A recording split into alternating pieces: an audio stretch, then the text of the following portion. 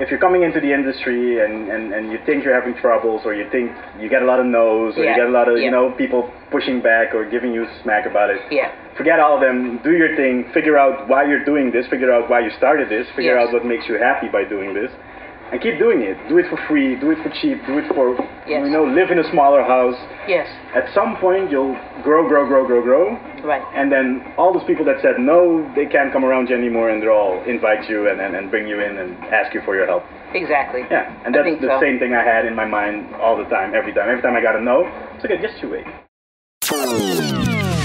You're listening to the Maker Podcast, a truly global portrait of the art of life. I'm on another level. This fire that I spit got me wrestling the devil. I'm on another level. I'm on another level. I'm on another level. This fire that I spit got me wrestling the devil.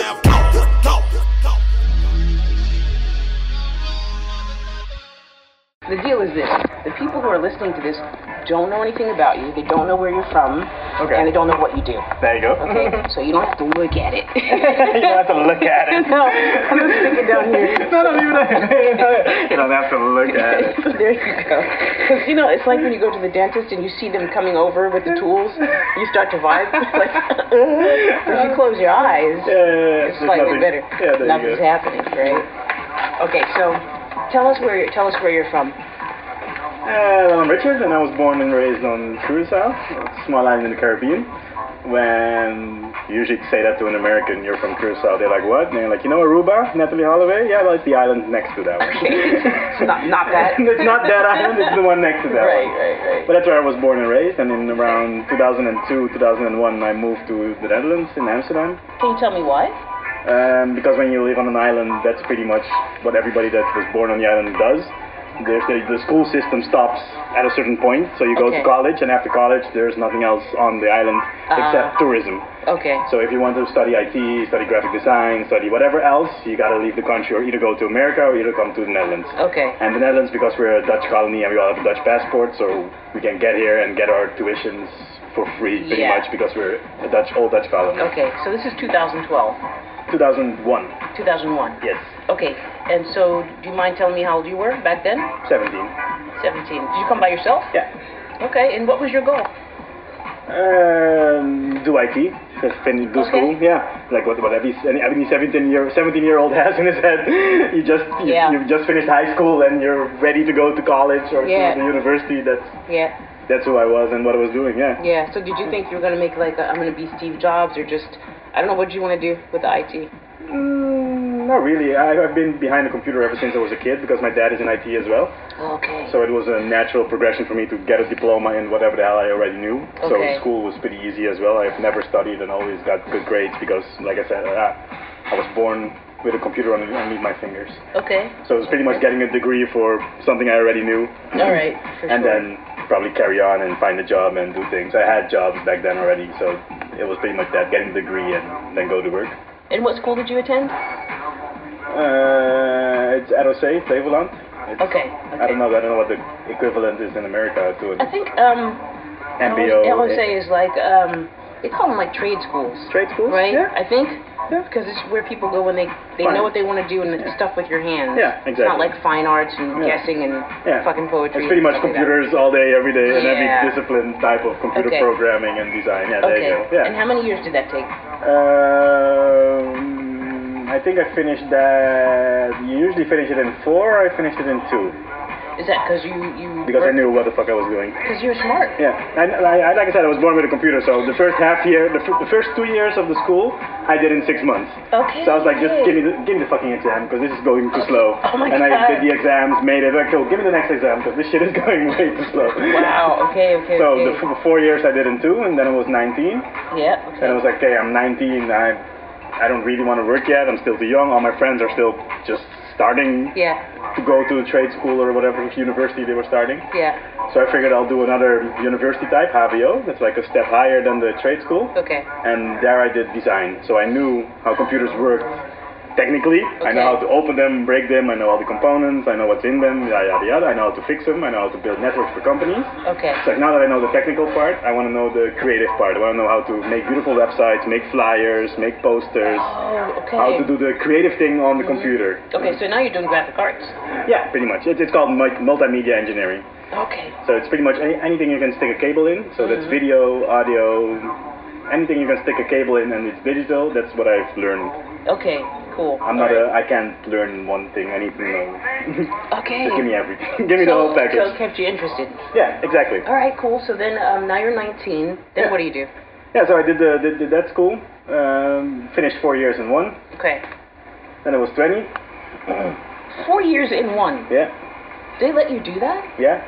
Like, what did you just test out? Like, let's go. This school was specifically built to do those 4 years in one. Really? It's a special school, yeah. So it's like for people who really cram, like intense. People that can handle the big load of, yeah, exactly. It's very personal. It's very close. It's very people from the field, so they're not real teachers. They're actually people that work in the field. So they teach you the programs. They teach you the basics. They teach you pretty much how everything works on that level. And I remember the first day of school, the teacher told us, like the whole class, he's like, okay, you're starting now, it's 1st of August. I'm going to tell you right now, tonight you're going to go home, 1st of August, book a vacation, next year, August, because by that time, after we're done with you, like cramming these 4 years in your head in 1 year, you'll need it. So every time when you know shit's going to be hard, you're going to be at wake at 4 in the morning, you'll be working, you'll remember there's a vacation coming, 1st of August next year. So that will be like the thing you keep working for. So you know there's like a end point to. I kind of like that though. Yeah, me too. Yeah. I like that. That sounds good. Yeah, you know, knowing that you're going to get through some hard shit, it'll be a payoff, and then you can chill. Yeah, exactly. Who doesn't want to know that? There you go. It's like certainty, right? Exactly. What is the name of that school? College of Multimedia. Okay, they still exist. Where's that located? It used to be in Deport, like here. Okay. You can see it from here. But they moved now. I don't know where they moved. But okay. They moved. So it was in Amsterdam at some point. It's still in Amsterdam, but they just moved. I don't know where they moved to. Yeah. All right, cool. So now you're 20, right? Now what are you gonna do? Yeah, finish 19, finish school at 20. Like I said, we booked that vacation for like a year later in August. Right. What I booked was a vacation back to Curacao, because by that time I had a girlfriend ever since I was 17. Okay. By that time we were 3 years together, 3.5 years, 4 years together. Actually, I was 21 because I was 20 in the school, 21 when I graduated. Okay, so now you're 21. Exactly, and that vacation that I took was 6 months, and it wasn't really a vacation, it was more of a... I had a girlfriend for 4 years, she hadn't met my parents, she hadn't met my family, she didn't know where I was from. Yeah, she knew I was from an island, but she'd never been to the island. And after 4 or 5 years, like, maybe you should meet my family and where I'm from. Yeah, sure. And since we were both doing the same school, she did the same course with me, so she knew, she needed that vacation after that year as well. For sure. So it's like, you know what? If that is the end of our school period, then we'll just go to Curacao for 6 months. I'll let you meet my family. I'll let you meet the island. And within 6 months, I can really let you understand why I hate the island. Because if I go for 2 weeks, if you go for 2 weeks, of course. Because if you go to an island for 2 weeks, you'll see it as a vacation, you'll like it, and you'll want to go back. And I don't want to fucking go back. So if you go there for 6 months, I can actually let you experience. So let me show you why I hate it. Why an island sucks, yeah. Why an island sucks? Oh, I love that. That's my clue. Yeah, why an island sucks. Well, there's things that pop out, you know. Yeah, there you go. Why an island sucks? Why does an island suck, though? Because it's an island. But what does that mean to people who don't live on an island? It's the same as a village. Too small. Only in a village you can drive off. On an island, you can't get the fuck off. You're stuck in that fucking village for the rest of your life unless you pay $500 or more to get a plane and get off. Wow. So it's like a beautiful prison? It's like a beautiful prison that you won't see the beauty anymore once you're in that prison. Damn. So you can only go back for maybe 2 weeks at a time. I never go back. Really? Yeah. If my parents want to see me, they come here. It's that bad? It's that bad for me. It's not. It's not claustrophobic. It's not. Yeah. It's not that. I don't know what it is. It's more than that, because I was born there and raised there. It's not just. It's a mentality, it's a way of thinking, it's a way of working, it's not my... Not your speed. I've always been too white for that country. Even though I'm not white, I was born there, I was raised there, I've always been... My mentality, way of thinking, way of working has always been too white for the island. So I actually... You mean like too global? Like too open? 8 o'clock is 8 o'clock. not 8:30, not 9 o'clock. Are you saying white? Like white? I'm saying as in I'm on time. I'm saying as in I want shit done. I'm saying as if I need something from you, I'm gonna harass your ass until I get it. You know, I'm gonna call you today. I'm gonna call you tomorrow. But the black Curacao person isn't used to that. He's only used to the white man saying that to him as a slave. You know, as a slave, obligating him. I thought you were saying white like WIDE. No, as in white person. I was too white for the island. No way. Yeah, and I'm too black for here, so that's funny. I don't fit anywhere. Oh, we got it. Okay, can we go into that? Yeah, for sure. For the Curaçaoans, then it's too much like I'm too much of a. I don't know. My dad's the same. My dad is pretty much the same skin color as you. Yeah. Same thing. He has the same 8 o'clock is 8 o'clock. Yeah. And he's gonna fucking get mad at you if you don't hear at 8 o'clock. And then they call him.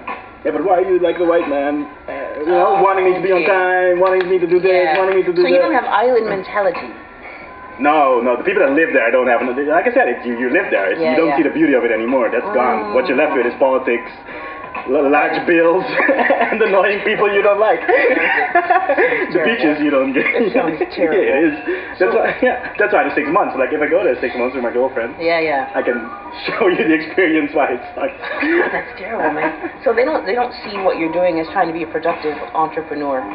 No. It's like being a white dude. No, and especially not now. Like it's kind of a slavey mentality, though, to think that being an entrepreneur and getting shit done belongs to white people. That's kind of slavey. These people. Don't you think? Yeah, but they live on this. They live off of. Let me say the current generation that lives there. Has never experienced slavery. Their parents have never experienced slavery. Their grandparents experienced slavery, but ever since then, there hasn't been any of it anywhere, or they haven't experienced it themselves. But they still demand white street names be changed to black names, or they still demand. They act like it's been done to them. Right. I'm not saying forget your past. Right. I'm just saying don't act like you've been enslaved whilst you haven't. You were born free. You've lived your life all free, but you're acting like, oh my God, I've been enslaved yesterday. Free me right now. And I'm like, I'm not down with that mentality. Don't get me wrong. I mean, I know where I'm from. You know. I understand, but you're not taking it to that level. No, exactly. And that island is really built off of that kind of the schools I went to. All their names. You have Peter Stuyvesant College. Peter Stuyvesant is a Dutch guy. Yeah. Apparently they named that school because God knows what, but he came to the island and someone found out he brought slaves. One of the times he came to the island, he helped a lot, but he brought some slaves as well. Oh my God, we can't call that school Peter Stuyvesant anymore. For 60 years, the school has been called. Why would you want to? And they changed it. And that's what they do with street names. That's what they do with. They're kind of eradicating a past that. Why are you eradicating something that, for one, it's your past, so why would you even forget it? You shouldn't push it off and forget it. You should talk about it and discuss it and explain it. And it's that type of mentality on the island that's not. That's an interesting perspective, you know. Okay, so then let's have you. Now you're here in Holland, and you said here you're too black. So let's go there. What's up with that? That's a danger, but that's Dutch. The Dutch like to put people in categories, and in this country, I'm black. Okay. I've never seen. I was born in Curacao and I was raised like till I was 17. I've never seen a Muslim on Curacao before. But they're there. Again, there are a shitload of them. I've never seen them before. Okay. I moved here. Yeah. When I came back, I started seeing them everywhere. I said to my mother, there always been so many Muslims? She said, yes. So how come I didn't see them when I was a kid? Because it wasn't a Muslim. It was a woman wearing a headdress or a scarf. It wasn't about the religion. It's the Dutch who made it. That's a Muslim. That's a Moroccan. That's a Turkish. That's a black guy. Okay. Which means when I left on my 17th, I came here. I went, no, that's a Moroccan. That's a Moroccan. You shouldn't. Those guys are dangerous. You know, because of that. Putting in my brain, the saying, the talking. Not that I care. I mean, I don't care if you're Moroccan or whatever the hell. But because people around you keep talking, the news, the media keeps putting it in boxes. Right. So for this country, I'm black. Right. And they make black jokes, they make things like that, which I don't give a shit about. But you know, it's that. And when I came back to the Curacao, and I was like, oh yeah, there's a Moroccan. Oh shit, there are Muslims here. Oh shit. So So this country is very putting people into boxes. So that's why for this country, I say I'm black because I've been put in that box. Because they told you. Yeah, pretty much. Because they told you. So, do you think that it holds you back from anything? Opportunities, getting your work done, anything? It used to in the beginning. So when How do you know? And explain that. when I moved here and I wanted to get a job, I had on my CV, you have your age, your place of birth. So I had Curacao, my age of birth, blah, blah, blah. Never got invited. The day I removed Curacao, I got invited. Really? Yeah. The day I removed Curacao from my CV or anything about Curacao or me being from that island, I started getting invites. Oh, come, let's talk. Oh, let's talk. And then when I came to talk, I could, present who I am and I got the jobs. Don't get me wrong. Right. But they would stop me at the door by and I'm not the only one. I mean, I have a lot of friends from Curacao who have the same trouble here, and I help them by saying the same thing to them. Take that off your CV. Just remove the Curacao, remove the picture, get your whole Curacao part, skip it out. Just keep it Dutch and you'll get invites, and it's true, it still happens. It's the same with Asians, it's not only for black people. The Asians have the same problem with it. So Moroccans, same. They pick the people based on ethnic origin or country of origin, etc. But that limits the possibility for you to even have an opportunity to get in the door. You have to get in the door. Exactly. Then prove that you can do the deal. Then it's all. Then it's okay. But which actually means I have to become smarter than them, like I said, and remove the Curacao to be able to get in the door. Survival tactic. Yeah, which is fine. I mean. Yeah, it's kind of shitty. But it's shitty, but it's fine. I think that's pretty much global, though. I think it is. In the diaspora, in the African diaspora, I think people have to play those games all the time. Yeah. People I know who take their names off when it looks a little bit when it Arab. Goes to, there you go. In some circumstances, for example, shit like that. Yeah, you know? Same thing. Yeah. Okay. Yeah. So if you come to this country now and you're in your 20s, now you're 21 and you've done these studies. Yeah. How do you go from what are you doing now? So I came back from Curacao. Design. Yeah. So I came back so we were there for 6 months. Yeah. And in those 6 months there, I've noticed that working. So in those 6 months that I was in Curacao with my girlfriend, we didn't have to work. We finished school, we finished everything. I was with my parents, so I didn't have to pay rent. I didn't have to buy food. We were good. We didn't need money. So we noticed in those 6 months we could have done two things. We could have sit on our asses on the beach, but we didn't. Yeah. We started working for people that we liked. Yes. So we came across people and they were like, hey, could you make this business card for us? I'm like, yeah, sure, I can make your business card. And we would go home, make his business card, make a flyer. So it's then when we kind of realized that working for people you like, people with good energies, is a good thing to do. It's a fun thing to do. Right. And people that would come with a shitty attitude, like, you got to make my flyer now. People would be like, oh, I don't have to do shit. Good luck with your flyer. Right. Being able to say that, like the freedom of being able to say no to people you don't like and yes to people that you do. Yes. That's what we experienced over there. So together with my girlfriend, we decided back then, like, okay, if this is what we want to do, work with people we want, we'll need money for it. Now we're free because we're at my parents for 6 months. Right. So how's about we go back to the Netherlands, we put our diplomas to work. So I have 2 diplomas. It's time to, let's find a job, let's put them to work. Yes. Let's have a CV where it says we have 5 years experience. Yeah. So we're going to work for 5 years. Yeah. And in those 5 years, we're going to put all our salary into a savings account. And after 5 years, we stop again and we do this free, doing whatever the fuck we want for a year. Yeah. And then we go back to work for 5, and then we'll be free for 1. So our new life goal in Curacao, which we found back then, was like we're going to work for 5, be free 1, work for 5, be free 1. And that's how I would kind of get my life into. Did you actually do that? You followed your plan? We followed the plan to the T, but I never went back to work. No fucking way. That's 5 years later, I quit my job. I did a tour around America, did Route 66, did California, did Canada, came back, started photography, and never went back. Really? Yeah. So you're like, I kind of think you might be a genius. I've never heard some shit like that before. Like, that's crazy. That's crazy. I've always gotten everything I set my mind to. I fucking love that. I love that. Another one. Where do you think you got that from? You understand what I'm saying? That mindset of just fuck it, let me get this done. I'm gonna get this because I put my mind to it. Where does that come from? Do you even know? I don't know where it comes from. I figured it out myself. This with the whole finding a job thing while I'm black and Curacao and yada yada yada. Yes. I think during that finding a job thing after the Curacao, it's what I don't know. I've noticed that if I really really wanted something, I would get it. Okay. For some reason, I don't know how the universe would give it to me, and I would explain it to my mom. And it's around that time the book The Secret came out. Yeah. I never read the book, I've never seen the movie, but I've heard what it's about, and it's pretty much that. It's as soon as my mom said, this sounds like The Secret, you want it, and you get it. It's like, oh, yeah, that's exactly what I mean. So she kind of explained what's in the book. I was like, yep, that's exactly what I do. That is it. So I found The Secret on my own. Exactly, but it's not a fucking secret, though. You work really hard. Yeah, exactly, you're working hard. You're figuring shit out on how to get between everything, and somehow the universe presents it. Exactly. It opens doors for you. Yeah, but you got to do some hard work. You got to do a shitload. You can't say I want this and then sit back and you get nothing. Right? No. You have a plan. You got to have a plan. It's not just a plan. It's once you know you want something. Yeah. It's going out and putting yourself in positions to get it. Yes. So you meet with people that maybe have nothing to do with your end goal. Right.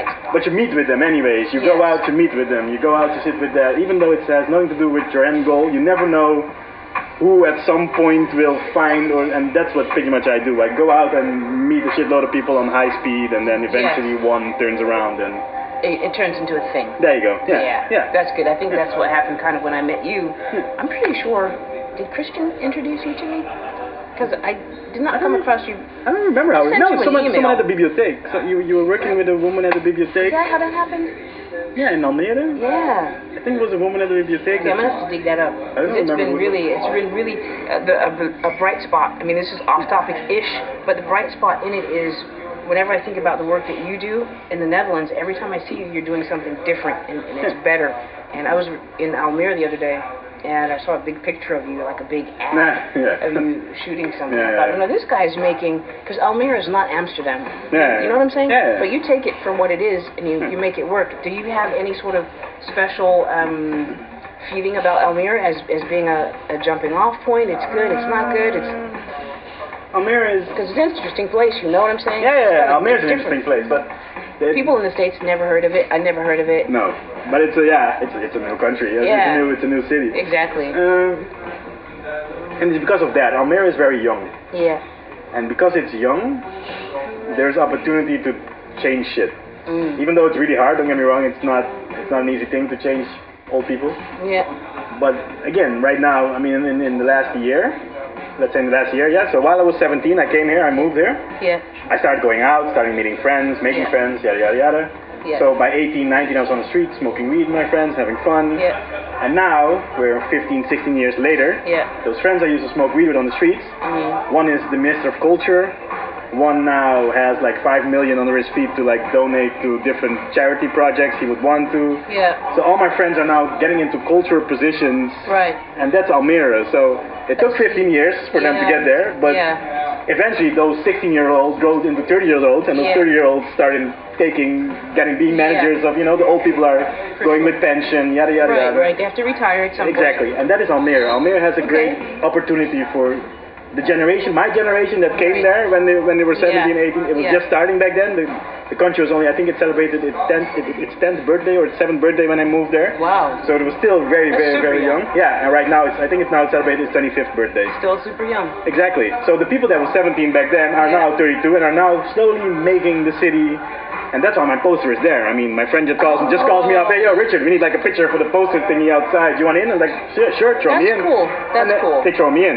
Yeah, that's good. So that you got to put in your time. It's not just sitting out and hanging out with your friends. There's still some working going on there. And a lot of thinking about how you can make things better and fresh and different. Do you feel like you're missing out on anything by living in Almere as opposed to living in Amsterdam? No. Not at all? No. Okay. Because I have a lot of friends from Almere who moved to Amsterdam thinking they were missing out on something, but they weren't. They all moved back. Really? No way. Yeah. Okay. It's a touristy. Amsterdam's getting way too touristy for once. Yeah. For once, so it's very busy, crowded with tourists. Yeah. And it's very shallow, superficial. It has the New York.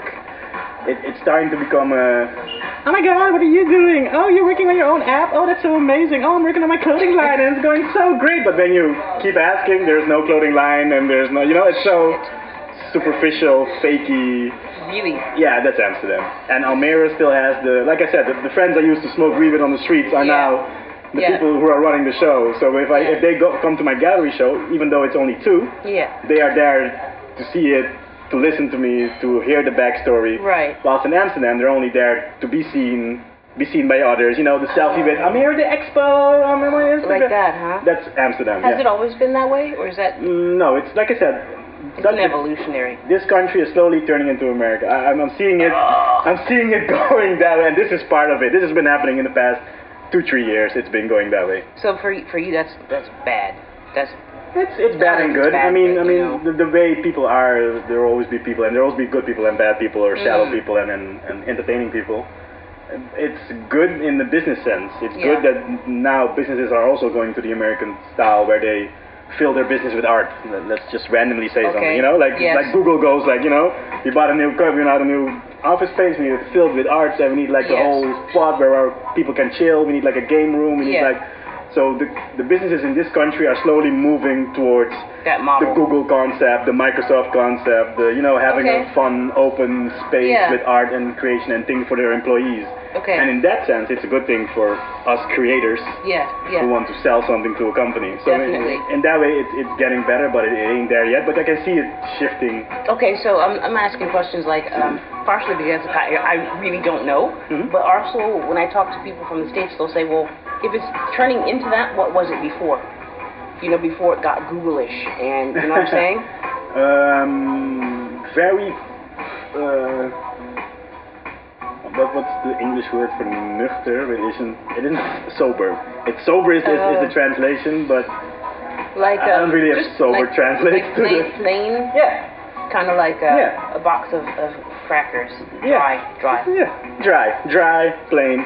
Really? And this is changing since like 10 years or something? In the past, it's changed in the time that I've lived here. I've seen it change in the past 5 years to 10 years, So that's interesting, when I came here and I talked about Halloween, nobody knew what Halloween was. They knew Halloween as in there's scary shit happening and we've seen it in a TV movie or something. So you guys gonna have parties here? Halloween costumes? Because I come from, you know, Halloween is the big people go to parties, the kids walk around. I don't give a shit about the kids, but we were out partying, drinking. Yeah, on Curacao. Yeah, same Curacao. Yeah, Curacao has the American traditions and principles. Yeah, because we got the American TV, we get ABC, Fox. So because it's so close to America, it's like an hour away from Miami. So because we're so close to America, we usually have more of the American traditions than the Dutch ones. We do have the Dutch ones as well, but the American one as well. So coming here with my American tradition, I already knew the Dutch tradition. I mean, I know Sinterklaas, I know Zwarte Piet.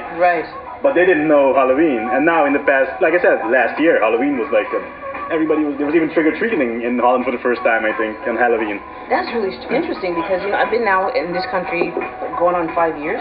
And I see all these beautiful buildings and all these fantastic places, and it looks very energetic. That's why I came here. It felt like it was trying to be entrepreneurial, but I could feel there was something underneath. But I guess that's kind of being European. That's what it is underneath. Is that it's not like a generic box of European, but it's a soberness. It's the soberness.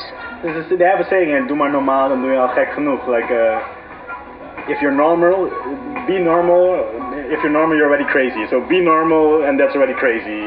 So just stay normal. Don't be out of the box. That sounds super boring. That's what the Dutch country was, and now it's slowly going into, oh my God, amazing! everything's amazing, and everything's hilarious. Hilarious. And awesome. There you go. And now it's slowly merging into that, which is, I think it's okay. It will be interesting to see how they combine the soberness that they used to have for all these years, combine it with, because they're not American. Seeing a Dutch guy going, this is amazing, you go like, nah. It doesn't look right. Go sit down. Yammer? That's better, right? Yeah, there you go. That's it. Exactly. So seeing that is still a little bit of glitch in my mind, but other than that. I love it. Okay, so we get you over to Amsterdam, but you switched into photography. Tell us how you made the leap into photography. Because I studied multimedia engineering, I was always interested in movies and how movies were made, and how scenes were put together, and how things like that. So back in 2004, 2005, when I eventually wanted to do something with do something with my diploma, do something with creating, I figured I wanted to make movies, but then a video camera cost back then, let's say, 5,000-6,000 euros, because they didn't really have them back then. And a video camera or a photography thingy was way cheaper. So I figured I'll buy the photo thingy, and then I'll figure out how compositing works, how lighting works, and then eventually when technology moves and it gets cheaper, I'll buy a video camera and move into video then. Did that and fell off with photography and never actually changed anymore. Because in a movie you have set amount of time to tell a story. So you start with like something in the beginning, then you flow to the middle, something's happening, then you flow to the end conclusion, and that takes way too long for me. So what I'm doing now with photography is I'm putting everything into one scene. Yes. So you get the height of the movie. Yes. In one shot, one scene. Yes, because your photographs are very cinematographic. Yeah, exactly. You know what I'm saying? Yeah. Like I don't know how it works for other people, but when I see your work, there's the whole story, and I have to stand there and go, oh yeah, okay. Like I read it. I read your photographs. Get what I'm saying? Yeah, nice. Yeah. So that's just from the movie background that I wanted to make like movie stills kind of pictures. Yes, or for me also, it looks like a set from a play. You know what I'm saying? Yeah. Like you can study the props and the makeup. You just look at each element individually.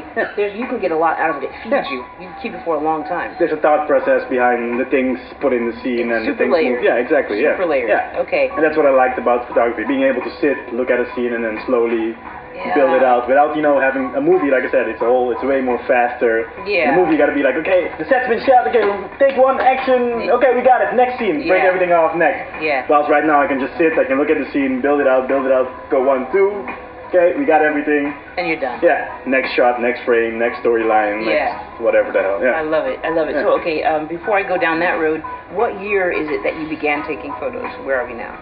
I've been taking photos ever since way before I moved to the Netherlands already. But that's because I was going to move to the Netherlands, and as documenting my friends, my home, my old school, my old places, my parents gave me a camera and they said like, if you move to the Netherlands, you can always send us a picture as well, let us know you're alive, things like that. So right before I left Curacao and ever since then, I've been taking pictures. But it wasn't too serious, it was just a point and shoot. Yeah. Taking friends, taking my room, oh look, this is where I live, this is my house, this is this country, doing that type of So you're like 16 or something? Yeah, 16, 17, that's when Did you have any sort of feel for it when you were doing it, like beyond the fact this is fun? No. You weren't thinking about it? No, I wasn't thinking about it. Yeah, besides being fun, I've looked at those. I still have those pictures. They're ugly. Okay. I wouldn't photographically want to. So, when did you start taking pictures seriously? Like here you are, you switch over. So I came back to this country, got a job as a web designer, graphic designer, started making websites. And it's in there where it slowly started becoming more serious. I had a salary, so I had a job, I had a salary. With my salary, I bought my first professional digital camera. Still bought the cheapest one, but it was there. Started learning photography, and on my route from home to work and work to home, I started learning photography, taking pictures of the sun, the flowers, the trees. Started making scenes with rain and everything. So that's where my craft started really, because I knew I was going to stop working within 5 years. Yeah. So there was a time frame I knew I had a year free. Yeah. So I was pretty much honing the craft until I got that year free and I could finally, do whatever the hell I wanted with a camera or without, or make websites. Yeah. So it was learning that, buying books, watching YouTube. YouTube started coming up back then because YouTube wasn't even there yet.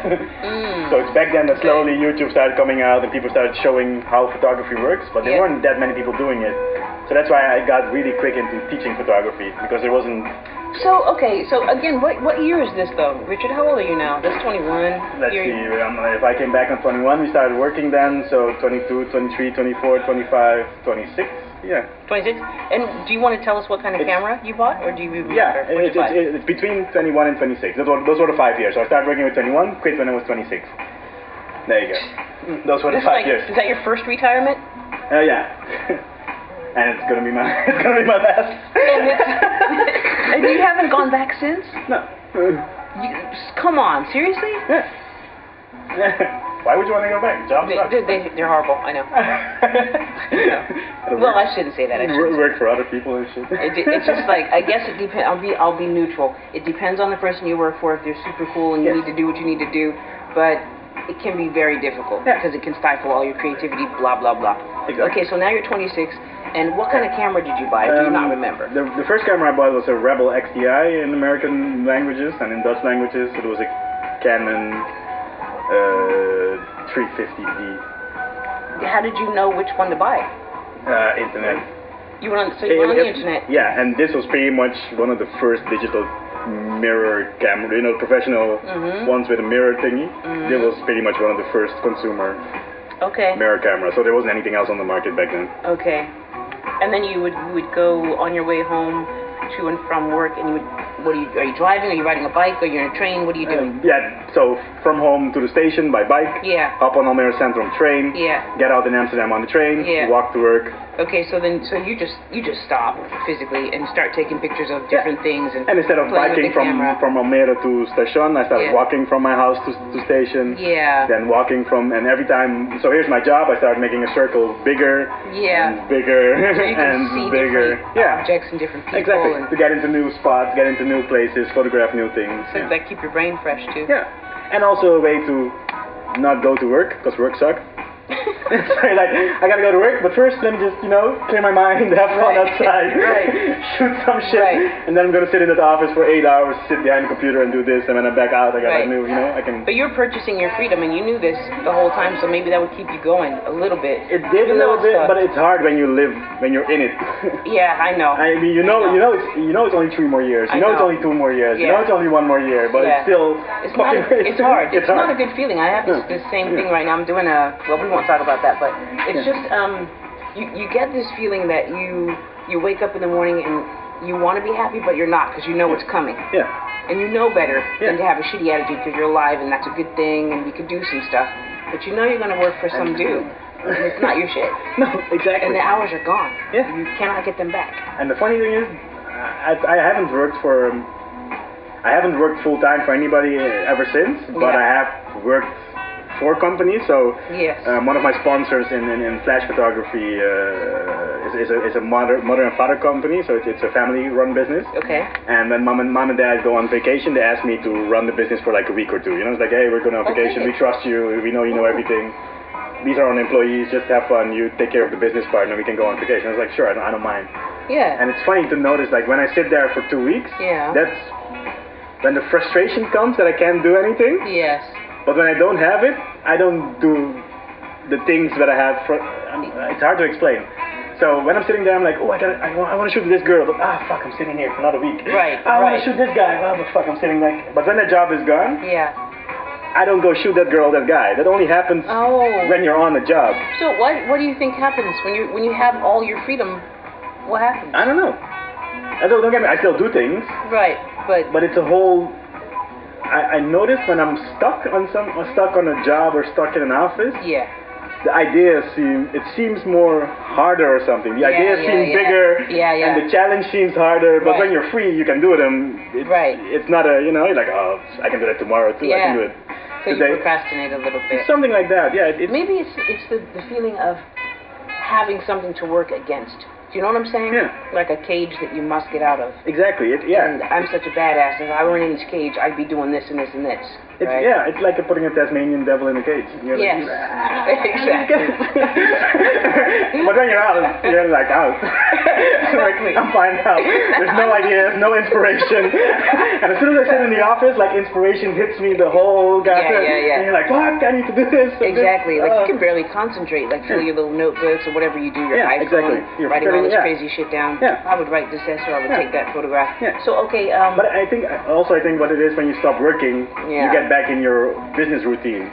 Yeah. I mean, it's fun shooting. I mean, when I'm on the job, I get paid for that job, and my mind can roam into, let's do all these things. But as soon as that job goes away, the money goes away, which means I'm back into, oh shit, I gotta call that business, I gotta, cold call some people, I gotta run the business again, and that's... So maybe that's what it is too. There's a little bit of you have to hustle for yourself. Exactly. The business part takes over. Getting the money part takes over versus the... That makes sense. There might be a little bit of that too, because once you get those basic needs, the food, clothing, shelter, that's covered.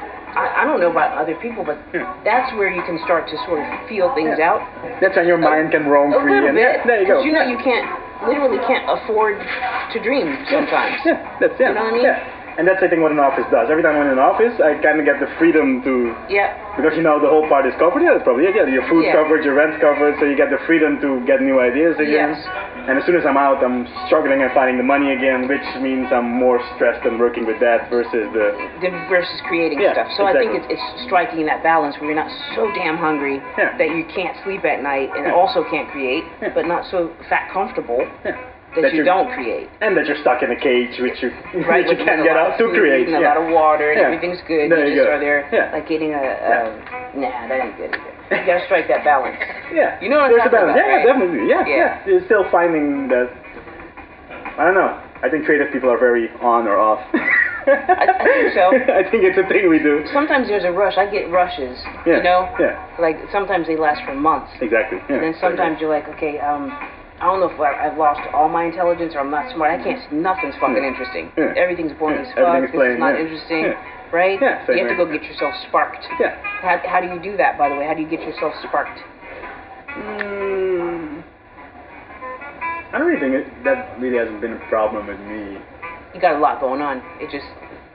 There's a lot of people around me as well that have the same type of energy that I have and the same mindset, so yeah. I talk to them every day, and they're talking, so as soon as one of us is in a funk, the other one won't even notice, because if the other one's ready, oh my god, next week I'm going diving in fucking Fiji, then you're like, oh shit, I need to be diving in Fiji, why are you doing that?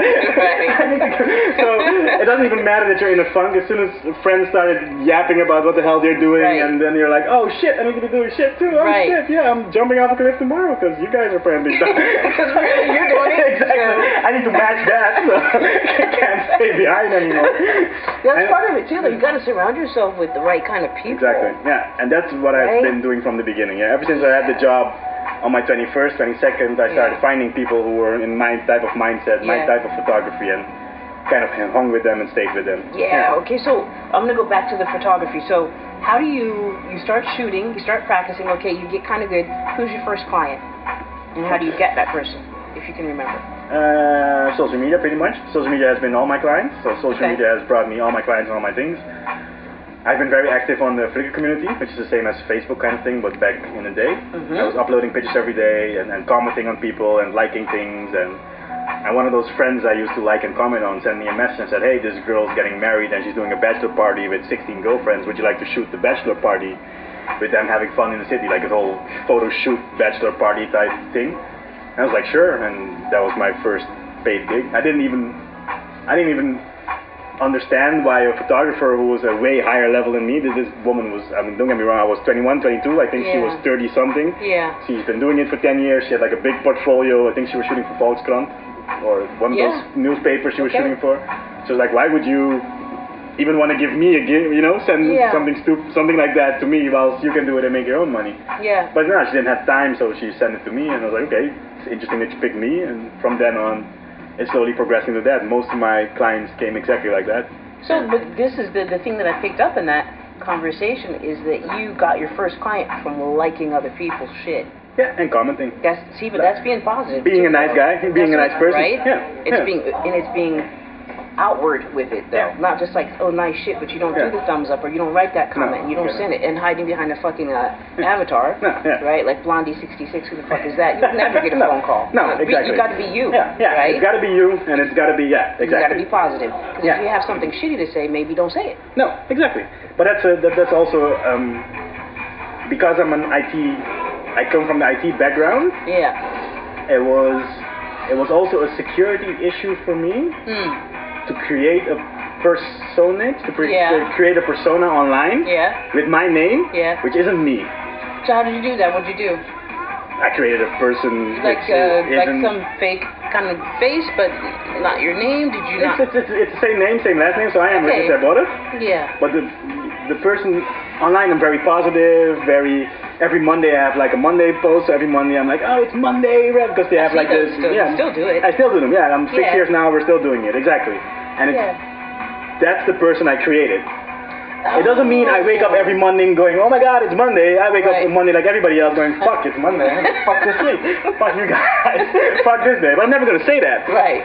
So I created this persona who's always happy, always positive, always willing to help, which isn't really me, because I can be shitty, I can be depressed, I had a burnout for 6 months and nobody knew, because the persona was still, it's the same thing. I mean, Nike can one day just doesn't want to do it, right? But they can promote, they don't want to do it. They're like, can't like be like, not today.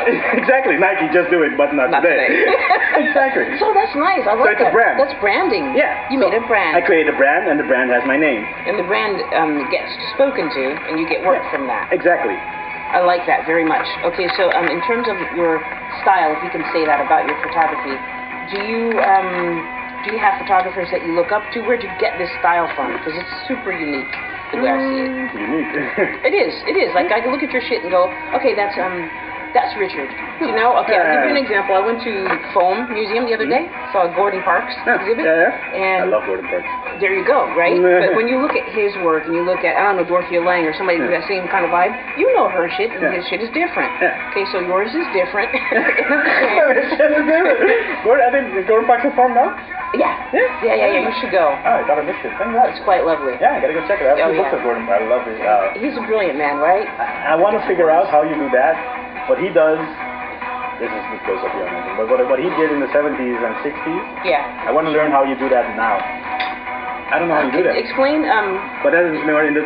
We'll go back to you, but explain what that is. You said, how did he do that? What do you mean by that? What do you mean? I'm going to show you something. What is that? What do you mean? It's I've been talking to a friend a lot about this. He likes Gordon Parks as well. He's a black guy from Curacao as well. Okay. And he's what he sees in Gordon Parks is Curacao. What? I see it too. It's the. Oh, nice. Yes. I'm definitely going to check it out. It's very good. He sees Curacao. Yeah. Explain. It is. It's the black culture. It's all. Yeah. This is our. Curacao has been like this for long. Not that it's been racial separated, like colored here or white there, but the way people dress, this style of architecture, this style of cars, it's been on the island forever, all the way till I think 2001, 2002. Oh. Like Cuba. I was going to say, unfortunately, I was going to say something like back in the day. But that's not, I mean, that's... Not like so Cuba, but like kind of like... I understand what you're saying, but it's like a little bit of a time warp. Exactly, and those pictures remind us of a certain time that we were growing up as well. Look at that. See, that's Gordon Parks. You should go. I'm going to see it. Yeah, I'm going to send my friend a message. If you're talking about how did he do that, I still don't know what you mean by that. He captured the essence of a time. Is that what you're talking about? Yeah. And you want to know how people do that? How do you capture and make it interesting? You show me a picture because it's interesting. Yeah. But it's just a picture of a woman standing outside a shop. Can I say this? Yeah.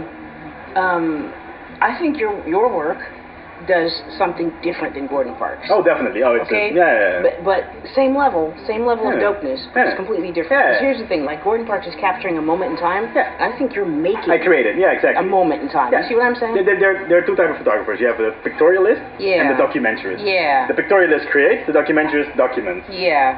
I'm both. I just advocate one. Yeah. I advocate the pictorialist part because that pays my bills. Right. And for that, I can say, give me 10,000 euros. I'm going to shoot your dress. It's done. Yes. Gordon Parks is more of a... My hobby is what Gordon Parks does. So my work is my fashion, my storytelling, my big-ass concepts, my thing. My hobby is when I'm in free time, the same thing I used to do when I was walking from my job to work. Yes. I'm shooting the environment, shooting people, shooting flowers, and I want to make that part of it as Gordon Parks. I don't promote it, I don't put it online, nobody knows about it. I've never seen it. No, but someday I'll die and people will find it in the box. Come on, why not wait till you die? What's that about? It's like, stop being dramatic. It's not dramatic, it's just my hobby. I don't. So you'll never show it to me, like even on your phone, like, look, Mom. I don't have one on my phone, You will never show it to me. I can show. There's nothing interesting in it. How do you know? How do you know that it's not interesting to the outside world? I would love to see it. I've spoken to people, but I can. Can I just see it and not say? I won't say anything. I don't know. Not now, but like one day. I'll find something and send you. Because here's what I'm thinking. If you it's this business too. Though there's something else I think that's behind what Gordon Parks did, and I could feel it when I walked into the room. You know what I think it is? There's character that those people had. I'm sorry to say, I don't think people have that character to this day, because there is a shallowness, and I'm also guilty of the shallowness, only because of what you said 20 minutes ago, which was, you weren't the slave, your grandmother wasn't the slave, but the people before, that was the slave. That person, you photograph that person who was the slave, you got character. Other than that, trickling down from that, shit gets easy. It's way too easy. Of course, we don't have to hunt for our meat. We don't go buy shit in cellophane, buy this as plastic, all fruits always in season. What is that? All fruit always in season. Right? Yeah. So I think it's that. I think there's a lack of care. Like if you were photographing Marlon Brando, that's one thing. But if you're photographing the guy that's dressed like Marlon Brando now, you would see the emptiness. In a hot flash, so there's only so much you can do, I think, but still, even to capture that. I think even now, really fucking raw. Yeah, of course. Yeah, But even now, there are people who, I think, in their mind, experience they think they experience something like that, which brings them to character. I'm going to show you just very, very quick. A friend of mine, the guy I was telling you, his friend who also liked Gordon Parks, his name is Jamal. Yeah. God damn it, and he changed his fucking Instagram. Cinematic snaps. He changed his Instagram. Doesn't really matter. But he's a very Gordon Parks fan, and he's... Okay, is this his work? This is his work, yeah. This is Jamal's. And he's in Curacao? No, he's from Curacao, but he lives here. Oh, okay. Yeah. Okay. And he's kind of finding the same documentary style that Gordon Parks has, shooting it analog. This is all this new images taken this week, last month. Yeah. So he's trying to figure out the same thing, and it's the same. Yeah. But you see, you see what I'm saying? Though? Yeah. See it? Yeah. But I don't know what it. I don't know what it is. Listen, man. I think you have to go someplace where people are struggling like fuck. Like any ghetto will do. Any ghetto will do. No, seriously, like a real one. Yeah. I'm not being funny. Yeah. Probably some favela. Yeah. I know what you mean. Yeah. Those people they'll have get some shit. Yeah. You might not survive, going in there and coming out with your fucking camera, but they're gonna rob your ass, but it's gonna be fun. Because look, I was looking at the Gordon Parks thing, and you can tell he was lying on the floor sometimes. Yeah. This dude would be photographing men with guns in their hands as they were just getting arrested. Crazy. He'd be photographing gang members while they're picking up a brick. You feel me? Yeah. Go for it. Right? Go for it. Go for it. You know what I'm saying? Bring your gun, bring your knife. It's go gonna be for fun. Actually, go for it. He's like, I'm gonna get this. I'm gonna capture it. Yeah. Because I mean, how do you know what I'm saying? You can't get that by just walking around where it's too soft and it's too easy. And folks don't have grit. They don't have grit. It doesn't. But we're also. Like I said, we've been talking about the Gordon Parks type thing me and Jamal a long time. We don't know if it might just be a nostalgia. It might be, if I shoot anything right now, I just walk the street, just shoot the whole street. Yeah. If I show people, if I wait 30 years and then show people the same street, they'll be like, oh my God, it's Gordon Parks style. Purely because it's a era you're it's old. Yeah. I don't think so, man. No? I'm sorry. No, I'm big on the it's you have character. no character thing, buddy. Yeah, I'm big on that because you can see it in a person's face. Yeah. It doesn't always have to be, No, but you can read it. Yeah. You can see it. Yeah, you feel it. And I'm saying that to you, like that woman standing there in that dress and that picture that we just saw. Yeah. You know that she's not having it. No. You know what I'm saying? Yeah. You can see the sign above her head. She's got her kids. She's got to explain all this nonsense. Yeah. It's come on, living with that. It has to build you up. So I think, and the short of it is, I think for you and your friend, there's nothing for you to capture in the everyday experience unless you go where there's an everyday experience that is hard. Yeah. That's what I think. Or you take a person who comes out of an everyday experience that was hard. Yeah. Then there you go. We're never going to sit with my friend and talk about this. I mean, Okay. he lives in The Hague, so... and I'm going to come to The Hague. I don't know, it's just a thought. You know what I'm saying? I'm going to invite my friend and we'll have this discussion around the table. Okay. All right. He's a cool guy, though. Jamal, he's like 23 years old, 24. Still young. That's cool. Yeah, he's a really cool guy. I'm going to check out his work. So now what you're doing to pay your bills is beautiful dresses.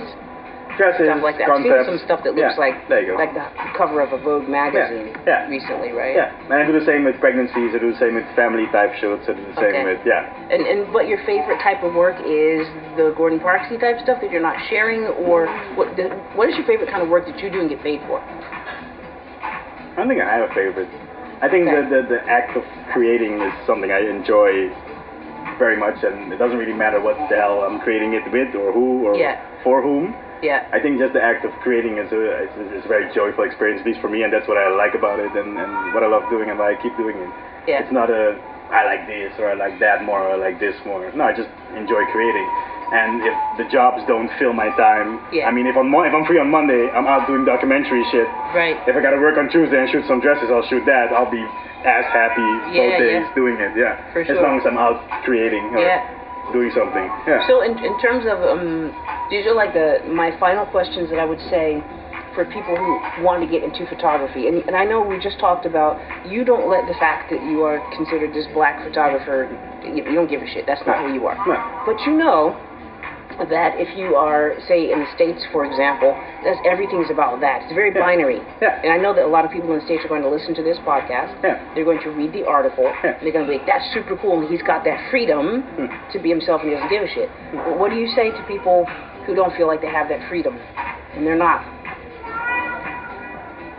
they're not free of it. You see what I'm saying? Yeah. Because of the context. I think you're always it's your own mind that is holding you back. It's not that you don't have that freedom. You have that freedom. I hear excuses after excuse every day. I mean, I've been doing this full time for almost 10 years now, and I've seen the photography business. I mean, I quit when there was the economic crisis, when all those banks in America started going to hell. That's about the time I said, okay, 5 years are up. Are we still going to do it because the world is going to shit? Yeah, I think right now would be the perfect time to get the fuck out of the system and do whatever the fuck we want. Right. So that's about the time we came out of the system, and I've been hearing people give me so many excuses on how they can't do this or can't do that, or how they're not creative enough, or how they're blacker than me, that's why they can't, or how they're, I've heard excuse after excuse, while it's just an excuse. It's holding yourself back from actually going out and doing it. I've heard, when I first did my workshop, I did my first workshop a year after I bought my first camera. So let's say I was 24 or 25. And people started asking me, hey, I see you do cool shit. They're on YouTube. YouTube didn't really exist back. It wasn't that big as now. Right. So he said, we don't have that. Would you like to teach us how you do what you do? And I was like, fine. I could have let that hold me back. Like, oh my God, I know how to teach. I'm not a good photographer. Why would they? Right. Or I could just go out and teach what I know and tell them I'm going to give you what I know. I'm not the best. I just gather my information from everywhere. And I'll try to get you where you are. And that's what I did. And in that, already you started hearing people, yeah, but I'm not like that. Yeah, but I'm not. But right. I don't know. It's the yes, but mentality. Yeah, exactly. And that's what I eradicated. There's no yes, but. There wasn't a, Richard, do you want to teach this? I'm like, fuck yes. I'm going to find the location. We're going to fucking teach this shit. Yes. I was shitting my pants the whole way through. I called every photography business in the Netherlands. I called them and I asked them for a flyer. I said, you know what, this is my first workshop. I want the people to come to leave with something in their hand. I want to give them like a little goodie bag with like maybe some flyers, maybe a pen. I was 25. I didn't know what the fuck are you. I was like, I just want to give them something. Right. So I called every business in this country, and all of them said, we're going to talk to sales, we got to talk to the manager. I have never heard anything back from none of those things. And all I asked for was a flyer. I didn't ask for free shit. Right. Emailed one American guy who creates little flash objects for like 50 euros. Yeah. So I emailed him and said, I'm going to teach a workshop. He said, you know what, I'm going to send you a box with like 1,000 euros worth of all those things. You just give them to the people, put them in your goodie bag. I'm like, super cool. So that's the American mentality. Yeah. Back then, you send me a box, and every other Dutch business here said no. Fast forward, 10 years later, all those people that said no to me all want to work with me now. Right. I've been teaching workshops for them, I've been demoing them, all of them been calling me now, yo, Richard. What I felt back then, the no, wasn't a no because I was bad, wasn't a no because I was black, wasn't a no they gave me because whatever. It was just a no, I'm not there yet, but wait, at some point, you can't come around me anymore. At some point, I'll be so big that you'll have to fucking email me to come and work with you because there's nothing else, nobody else in the country. Yes. So for myself, I started growing, I started fighting, I started, okay, I'm going to get bigger, and now 10 years later, all these businesses are calling me. And every time one of those businesses call me, I send them that fucking email I sent them 6 years ago. Remember you fucking said 6 years ago when I asked you to fucking help me out? Here's the email. There you go. That's what you said. Good luck. I'll see you next week. Really? Yeah, I sent all of them that same fucking email I sent them 6, 7, 8 years ago to help me out with a fucking flyer. And that's how I know that businesses now are slowly getting more the American vibe. Now they're like, oh, here's flyers. Oh, here's like goodies. Oh, here's like... They're slowly getting into that vibe because I'm slashing the shit out of everybody that fucked me up in the past. Wow. I like it. So you sort of have this idea that we talked about. It's just a return on investment mentality. Yeah. Like, if a person doesn't have vision and they're not an early adopter, come back 10 years later, what? Yeah. What can I do for you? You're late. What? You're fucking late, man. Yeah. Right? You didn't see it? Yeah. Like you don't see the... You could have gotten on the bandwagon. Exactly. You can't figure this shit out. How hard is this? Exactly. That's a lack of vision, I would say. Yeah. And I see that a lot of people have that. It's very, so if you're coming into the industry and you think you're having troubles, or you think you get a lot of no's, or you get a lot of people pushing back or giving you smack about it, forget all of them. Do your thing. Figure out why you're doing this. Figure out why you started this. Figure out what makes you happy by doing this, and keep doing it. Do it for free. Do it for cheap. Do it for live in a smaller house. Yes. At some point you'll grow. Right. And then all those people that said no, they can't come around you anymore, and they'll all invite you and bring you in and ask you for your help. Exactly. Yeah, and that's the same thing I had in my mind all the time, every time. Every time I got a no, it's okay, just you wait. I'll give it 5 more. Exactly. Exactly. You can feel it too. Yeah. You can sort of tell a lot about a person or well, a business, but a business is a person. You can tell a lot about a person by the way they treat you when they think you can't do anything for them. Yeah. You see what I'm saying? Yeah, exactly. That's it. Exactly. That's who you really are, bro. Yeah, exactly. Thank you for telling me. Yeah. And that's why I sent them. That's why I sent all of them the email. Yeah. They sent me going like, remember this? I didn't forget though. Exactly. I remember you saying no very harshly. And I remember the same thing I was thinking, like, just you wait. Exactly. I got time. I'll be here in 10 years. I'll be here in 20 years. Yeah, because you believe in yourself. I know this is what I like doing, and I know I'm going to keep doing it. Exactly. Until I don't like it anymore, but I don't see that happening very soon. Yeah. I think it's brilliant. So you do take revenge, though. Yeah. By being brilliant. Yeah, I love fucking people up. It's fun. I love it. What comes next for you? What are your next projects, if you could share? It's hard to say because I'm still. I'm not a photographer. I never really was a photographer. You're not a photographer? No, I don't think so. What are you? I have no idea. I don't think I can be defined in what I am. In I don't know, in one sentence or one. I don't think anybody can do that. You are more than one thing. And right now the trouble I'm having is how do you split these 50 things? How do you split the 50 things into what? Not into something. Right now, I can't make a website and say I'm a carpenter, I'm a photographer, I'm a DJ, and I'm a makeup artist. Right. Because people will go like, so what the fuck are you? Either you're bad at all of them, or you're really good at one of them, but you can't be all of them. But you can't be. That's what people say. But you can. You can be all of them. Yeah. And you can be good at all of them. You can be very good at all of them, and I'm good at everything that I do. Everything I've done, I've pushed to the fullest, to the extent of my ability to be the best at it that I can be. Right. And that's I have with everything that I do. So that's the problem I'm in right now. I'm 50 different things. Yeah. But I'm only promoting one very small part of it. Yeah. And it's hard. It's also hard in my mind to figure out. Okay, right now I'm organizing 2 festivals. Okay. 2 photography festivals. So I'm busy organizing, helping to get the festival sponsors, helping them with their marketing, which makes me a marketing agent, which makes me a festival organizer. Yeah. I find the photographers to speak at the festivals. I arrange food trucks to stand there at the festivals. I want the festival to have this kind of experience. I'm bringing the Americans. Are you doing this by yourself? How are you doing this? I'm doing it with other people's money, but people ask me. So they've organized the festival. It sucked the first year, then they call me. So hey, look, we have this festival, it sucks. Would you like to help us with our brand, with our money to help figure it out? Like, okay, yes, you need 5 food trucks. I can put it on my Facebook, see if I can find a few. Oh, here you go, here are your food trucks. Yeah. You need photographers, let me see. Here I got 10 photographers, here you go, here are your photographers. So I'm kind of guiding them into getting it set up. And it's going very well. So last year I did 3 festivals. They were all very well visited. They all broke records that they previously didn't have.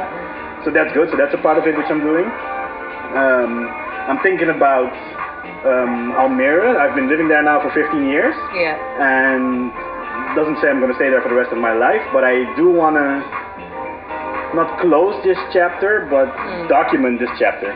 I've been photographing Almere for 15 years. I've had a photo from my mom ever since I moved. Yeah. I want to put Almere in like a book. Maybe? Yeah. Almere, my generation. Right. Because like I said, my generation goes to smoke weed. I got pictures of us smoking weed on the streets. Yeah. And of that same person right now is like the director of, culture or economy culture. Yeah. So I have the whole storyline of that director from us hanging in the streets all the way to where she is now, sitting in this chair and being the director of culture. Yeah. So I want. It's a good story. Yeah, and she's not the only one. We're like 50, 60 of us. Yeah. So all these little stories of my friends in Almere in this time of age, my generation. Yeah. I want to put it in some kind of book, documented, whatever. I don't know what the hell I'm doing. Nice. But that's another idea. Another thing I'm toying with. Another thing I'm talking to people to. I'm talking to the girls like, hey, I photographed you 15 years ago in the street. Yeah. Would it be a possibility to tell the whole story all the way from the gutter to where we are now? Yeah. And that's where, that takes a lot of time. So I'm busy organizing the festivals, busy thinking about Almere and how I'm going to finish that chapter or bind that chapter or, put that thing, and I'm doing the same thing for Curacao. I'm not doing it yet, but I still have in my mind, like, I've been in Curacao for 17 years as well. I'm almost been 17 years in the Netherlands. Yeah. So I'm pretty much now almost going to a 50-50 point. Yeah. I want both chapters, I want to leave something behind. I understand. I want to give Almere a book. Yeah. This was this was Almere from 2001 to 2018. Yeah. Put it in the Bible, put it in the museum, put it somewhere that in 50 really years beautiful. somebody can find it. Yeah, in time capsule. Yeah, exactly. They can see how this country or this city evolved. And I want to do the same with Curacao. So find the people back then, find people that came to Holland, went back. Yeah. Find people that are now, running the island. I mean, a lot of my friends also went back and they're now running the island the same way as Almere. Right. So I want to do that as well. So that's thinking about that. And this is all besides the finding money, paying my rent, yes. Finding clients, getting that shit done. What else am I working on? So many things. Photography projects, interesting photography projects I want to work out that I have small elements of, but still want to do something bigger. Yeah, that's pretty much. There's a lot of, like I said, there's a lot of small things that don't really tie together, that aren't really photography related, but more different, that I also like. I mean, I love organizing a festival. I love talking to food trucks and getting them interested into. I love coming to a festival and like, holy shit, we organized this and we got like 5,000 people in here. How the hell did that happen? How did we manage getting this together? So it's things like that I love, and I'm trying to also figure out how to bind it all together under Richard Terborch. I mean, I can't put on my website I've done. People won't believe you, or they believe you, or you were shitty at every job, or they won't believe you that no way that you've done all this shit. Yeah. Like, I've done a shitload of shit. It's like I said, it goes back to what I said before. I think you might be a fucking genius. But I mean that in the basic sense of a person who's, just a creative. And I hate to use that word because it seems like all the words are overused. Right? Like, all the words are overused. Right? Doesn't it? Like you want to slap people when they say I'm a creative. Exactly. I don't know. I think for you, it's better just to do it. I'm Richard. I think we answered your question. You're Richard. Yeah. And you just do shit. Yeah. So, that doesn't really pay my bills. That doesn't really pay that keeps me broke and poor. Until I die. No. It does. I mean, organizing the festival, they're paying you for it, no, right? They're not. They're not paying you for it? Why would they not pay you for it? What's up with that? Wait a second, excuse me. Just out of curiosity, I don't care who it is, doesn't matter. So they give you their money, and they say, hey, Richard, go out there and make this happen for us. And you do that, and you deliver. So you know they have money. No, they don't. Okay, they don't have money. And it's really hard for me to buy that when it's a big company. Is it a big company? No, it's not. Okay. It's hard to explain, too. You don't have to say their name. No, it doesn't matter who it is. It's PhotoFlits, but it doesn't really matter who it is. It is more like, so let's say this company wants to organize a festival. Food trucks come for free because they make their money from the people that are coming. Right. The photographers that teach workshops, they do that for free because the people that are standing in front of them, they can pull them into their own personal workshops where they pay 200 euros. Yeah. So I organize shit with zero money. That's why they have me, probably. I know how to get 5,000 people into a room, make it interesting, have it filled, have food trucks, have everything you want, with 0.0 money. Yeah. Which means also I get paid 0.0 money. But that's not good for you. No shit. That's not good for you. That's outside of your business model. Yeah. Using your time. And so how do you justify that to yourself? Because that can't feel good. Now, what do you know what I'm saying? I don't justify. What I justify is it's something that I haven't learned for. I don't know if I'm good at it. So right now I'm teaching myself a new craft. Okay, so that's what I'm looking for. That I'm looking for. You're getting paid something. Is what I'm getting paid in experience. Now I can say I've organized five festivals. That's what I'm talking about. So whichever big company, if Heineken now calls me and says, hey, we got $1 million, can you do a festival? I can go, yes, I can do this. I've done it so many, but they're never going to call me for that because they only see the pictures I take. So the thing is, when you're doing this festival that you're doing now, is it the second time you've done it, or the very first time? This is my second time. Your second time. At least for one festival it's the second time, for another festival it's the third time, for another one it's the first one. Always photography festivals? Photography related, yeah. Not always photography, but photography related. And they're successful? Yep. Right now I'm working on... And you could document that. Like you could show them stats. Like if Heineken comes up and says, hey, what can you do? You got stats. Yeah. So I think that's probably the next step for you. Get Heineken to come up. But I don't know. Offline, I'm going to tell you right now, this young lady that I have her photographs, I'm telling you, I need her to come to Amsterdam. Shit is so good. I will show it to you. Yeah. You will be the judge. Because maybe that's a way for you to get paid. Yeah. You know, doing the organization, because I don't know all these things. Yeah. I don't know where to get her pictures printed. You know what I'm saying? Yeah. So. Yeah. Who knows? I could easily do that, but the people that want you don't have money to pay. We need to find money somewhere else. Heineken. That's what I'm saying. Yeah. Somebody needs to sponsor that. Yeah. For example. And then you come to sponsoring in this country is not. Is it hard? Is it? Yeah. Very Explain hard. to me what that's like. Because you know they have money, man. So why is it hard? Yeah. They're not used to. A lot of people aren't used to just. The Dutch aren't used to giving money. Period. They're very cheap. That's for one. I mean, the Dutch are known to be cheap. And so you really have to convince them that investing the money is going to be interesting for them in the long term, which they don't really see right now yet. I think there is the biggest problem. I haven't had.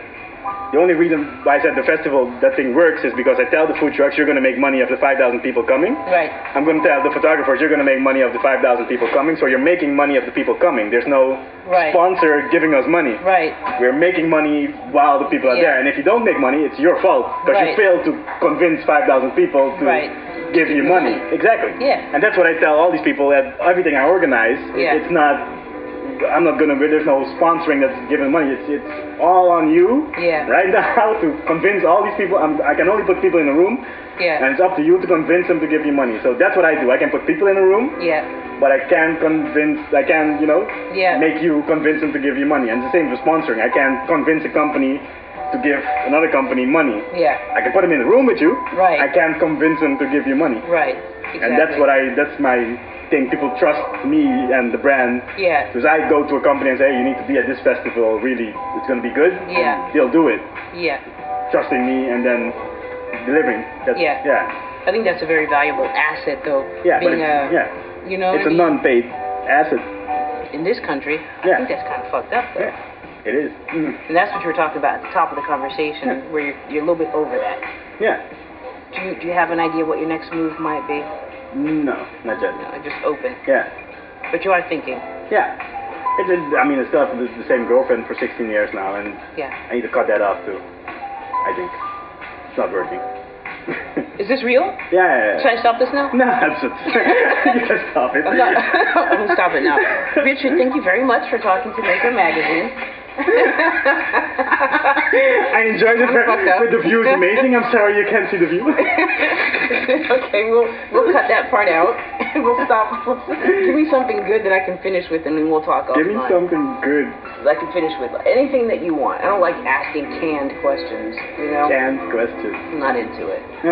But I want to finish this off with something nice that I can edit over the top of what you just said about this girl.